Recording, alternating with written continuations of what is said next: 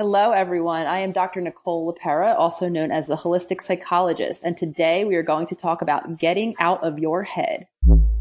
What's up? It's Kevin Crenshaw, aka The Heart Guy. Welcome to The Heartbeat, where we talk about living life from the heart. I think it's awesome that we're talking to a psychologist right now about getting out of your head, which is all about mindset. But I'm super excited that Dr. Nicole is here with us. Welcome to the show.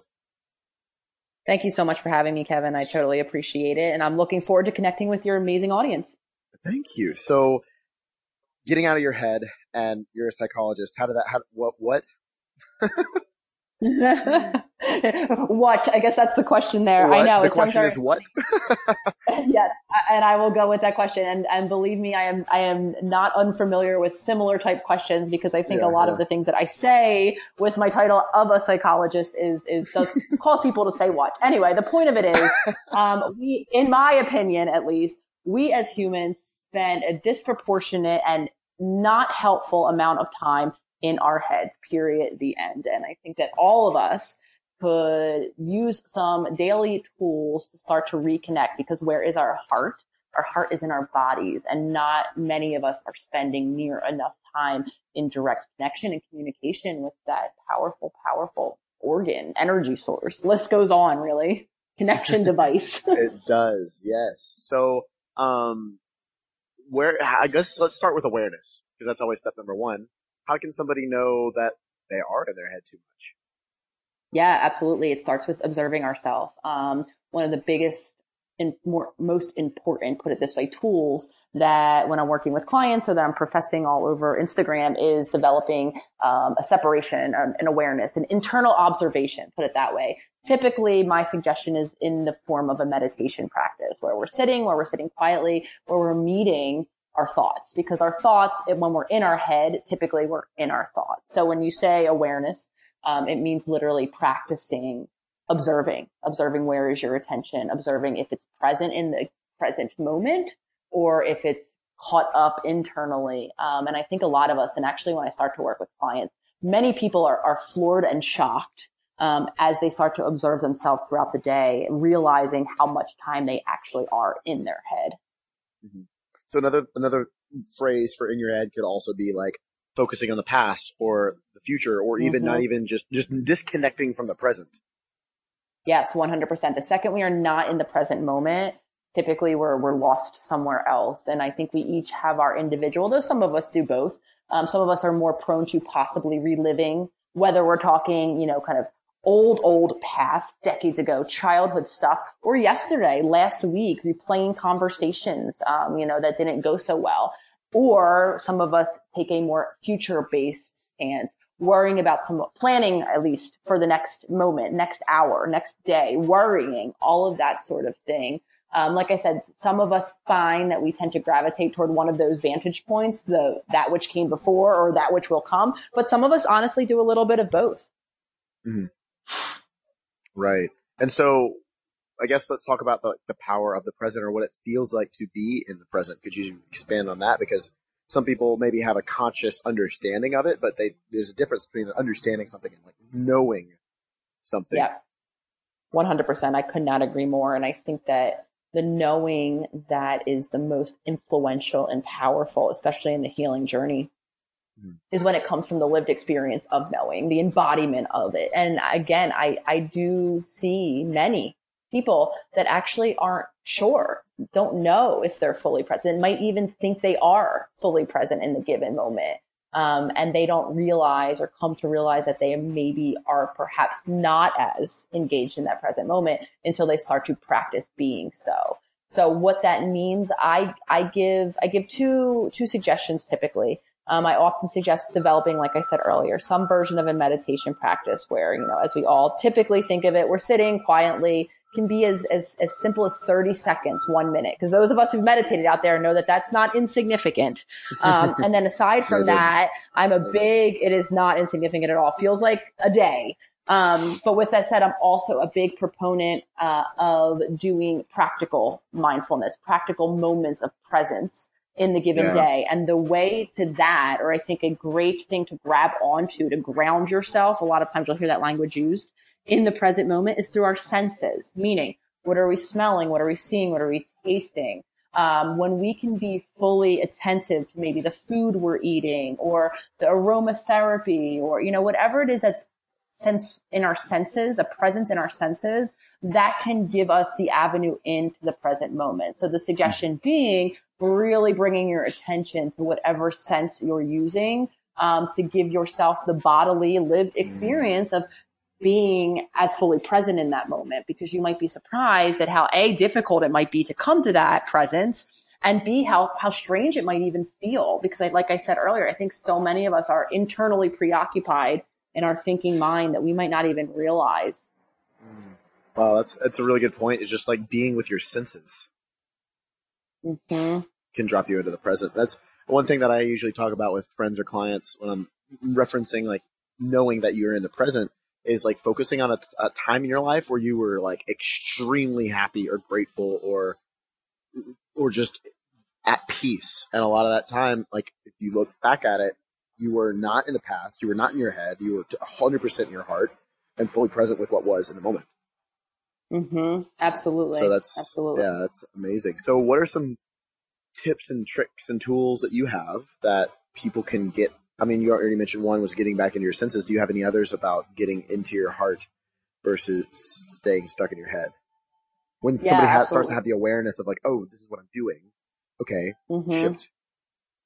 Right. So we have to, I think, to speak to the point you made earlier, and I agreed with, awareness. We have to know, kind of, and learn the difference of the distinction between where our attention is, which brings us to the reality of our attention, which is that the awareness that is us, once we kind of come online and realize that our thoughts are there, but they're not us, they're separate from us. We are observing, viewing them, making whatever you define us to be, right? So we all have different language. Are we a spirit? Are we a soul? Are we awareness? The reality of it is we're not our thoughts.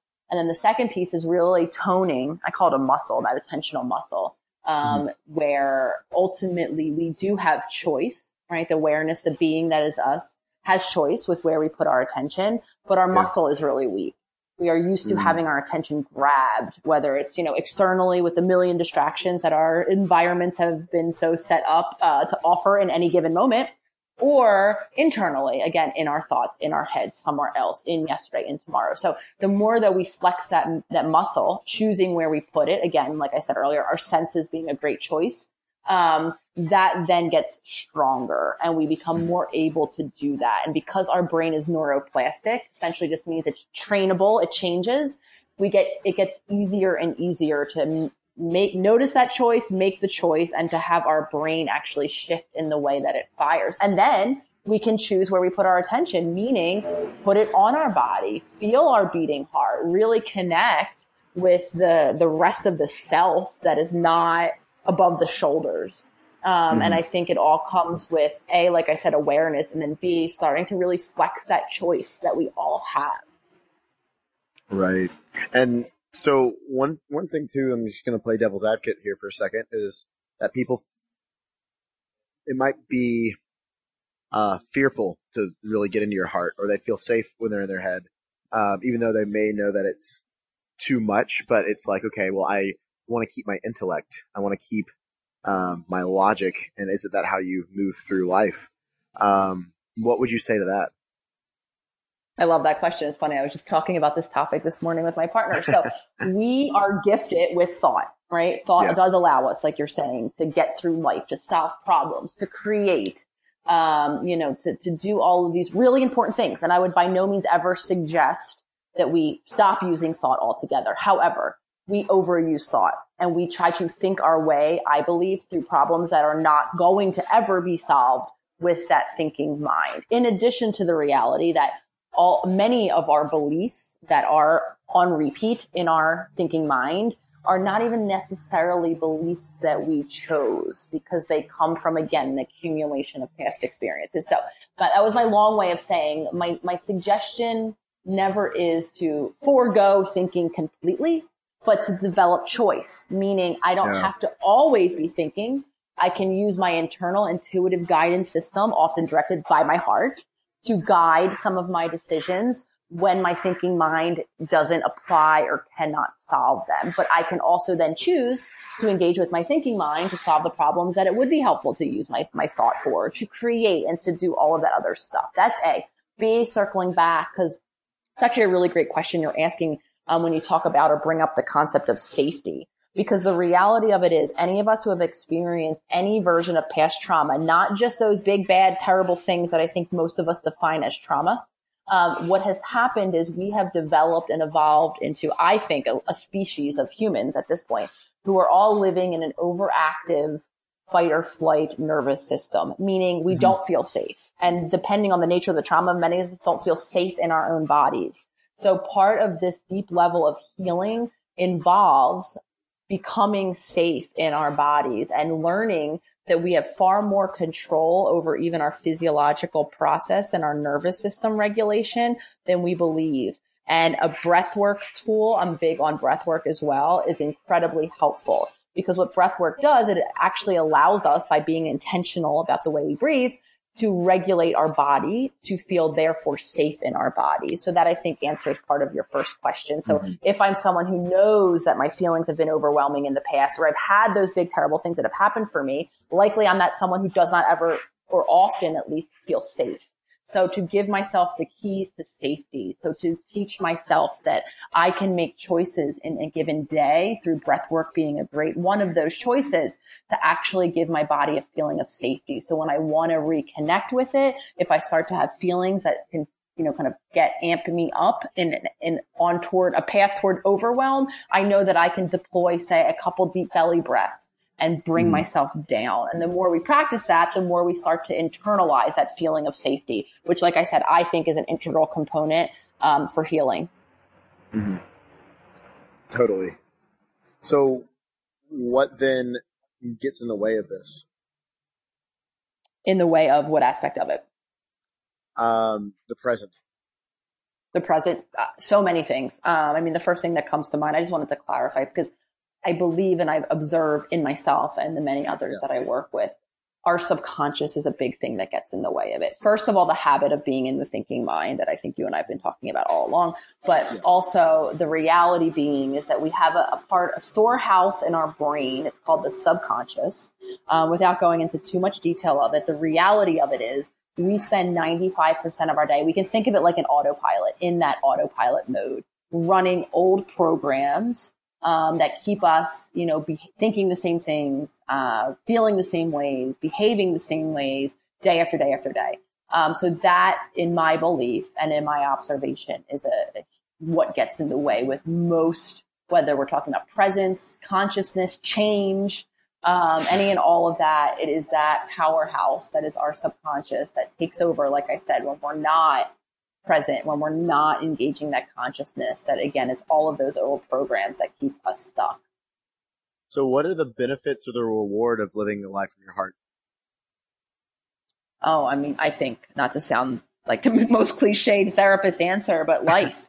Honestly, I think like when we are able to connect with ourself and our feeling system and our intuition, which I refer to as a guidance system, and all of that, that truly is in my opinion, that's life. What was a time in your own life where it was maybe difficult to get into your heart, but that's what was needed to happen? Could you maybe share a little bit on that? Yeah, absolutely. I will share and tell you that my entirety of my life, up until obviously I've been engaged with my own healing, it was difficult for me to get and connect with my heart space. So as a very young child, living in what I perceive to be an overwhelmingly chaotic environment with not much emotional support, I did what I think a lot of us do, on a spectrum, of course, which is dissociate, meaning I completely disconnected from myself and from my body. So the answer to that is the entirety of my life until I started to heal. I was not able, and that was a protection. So my psychology kind of swooped in and, disconnected me or distanced me from that which was too overwhelming. And at a childhood age when I could not manage the depth of those feelings or the intensity of them, So it protected me in that way. However, like I said earlier, because that became my subconscious coping mechanism, I then continued to do that once I was out of that environment. Once I did have the tools to make other choices, I found myself still using some degree of dissociation. So which largely kept me disconnected from my heart. So it's been my real journey of healing to reconnect with my heart, my body, that deeper self that's always been there. I've just lost touch with it. Right. I know for me, a lot of my disconnect actually came from like birth trauma, that I had this feeling that I wasn't wanted. And that just, it's a whole story in and of itself. And then I grew up with extreme social anxiety, and just, that was the programming that I was running, right? Yeah. And again, I didn't choose that belief, but that was my reality, and that's what I created until I shifted it to that I'm craved. And now things are magnetic, and I'm manifesting like a fucking savage. And it just happens. It's so easy. So I completely can attest to that. And that's absolutely incredible. And that for those of you guys listening to the podcast right now, I invite you, especially if you did not join in from day one, to go back to the beginning of the podcast and listen to the first few episodes. That's all I talked about, was like why it's important to live in the heart. I talked about Heart Math Solution, which is an amazing book, and the Heart Math Institute talks about how the heart has a mind of its own, talking to the brain and the science behind it all. So I invite you guys to go back and listen to the first few episodes. I'm definitely a different person than back then, but it's a really good stuff. So thank you for joining and talking about this. I mean, I know we could talk literally for hours on this topic. Where can people find out more about you and what you do? Absolutely. So my main hub where I'm on daily is my Instagram at the.holistic.psychologist. I do have a website at yourholisticspsychologist.com. The link is always in the bio. But most of this, I have a YouTube channel as well, The Holistic Psychologist, but anything that I would be releasing in my listserv, which I do often, my blogs, my YouTube videos, etc., as they come out, Instagram is the best place to keep in touch with it all. And we have an amazing community of self-healers over there, people who are walking the journey and really, really supportive. So worth a check out in the comments as well. Yes. Thank you so much for joining this conversation. Appreciate it. Of course. Thank you so much for having me. I truly appreciate it. Well, for everybody listening, go check out her stuff. And as always, put some heart into everything that you do today.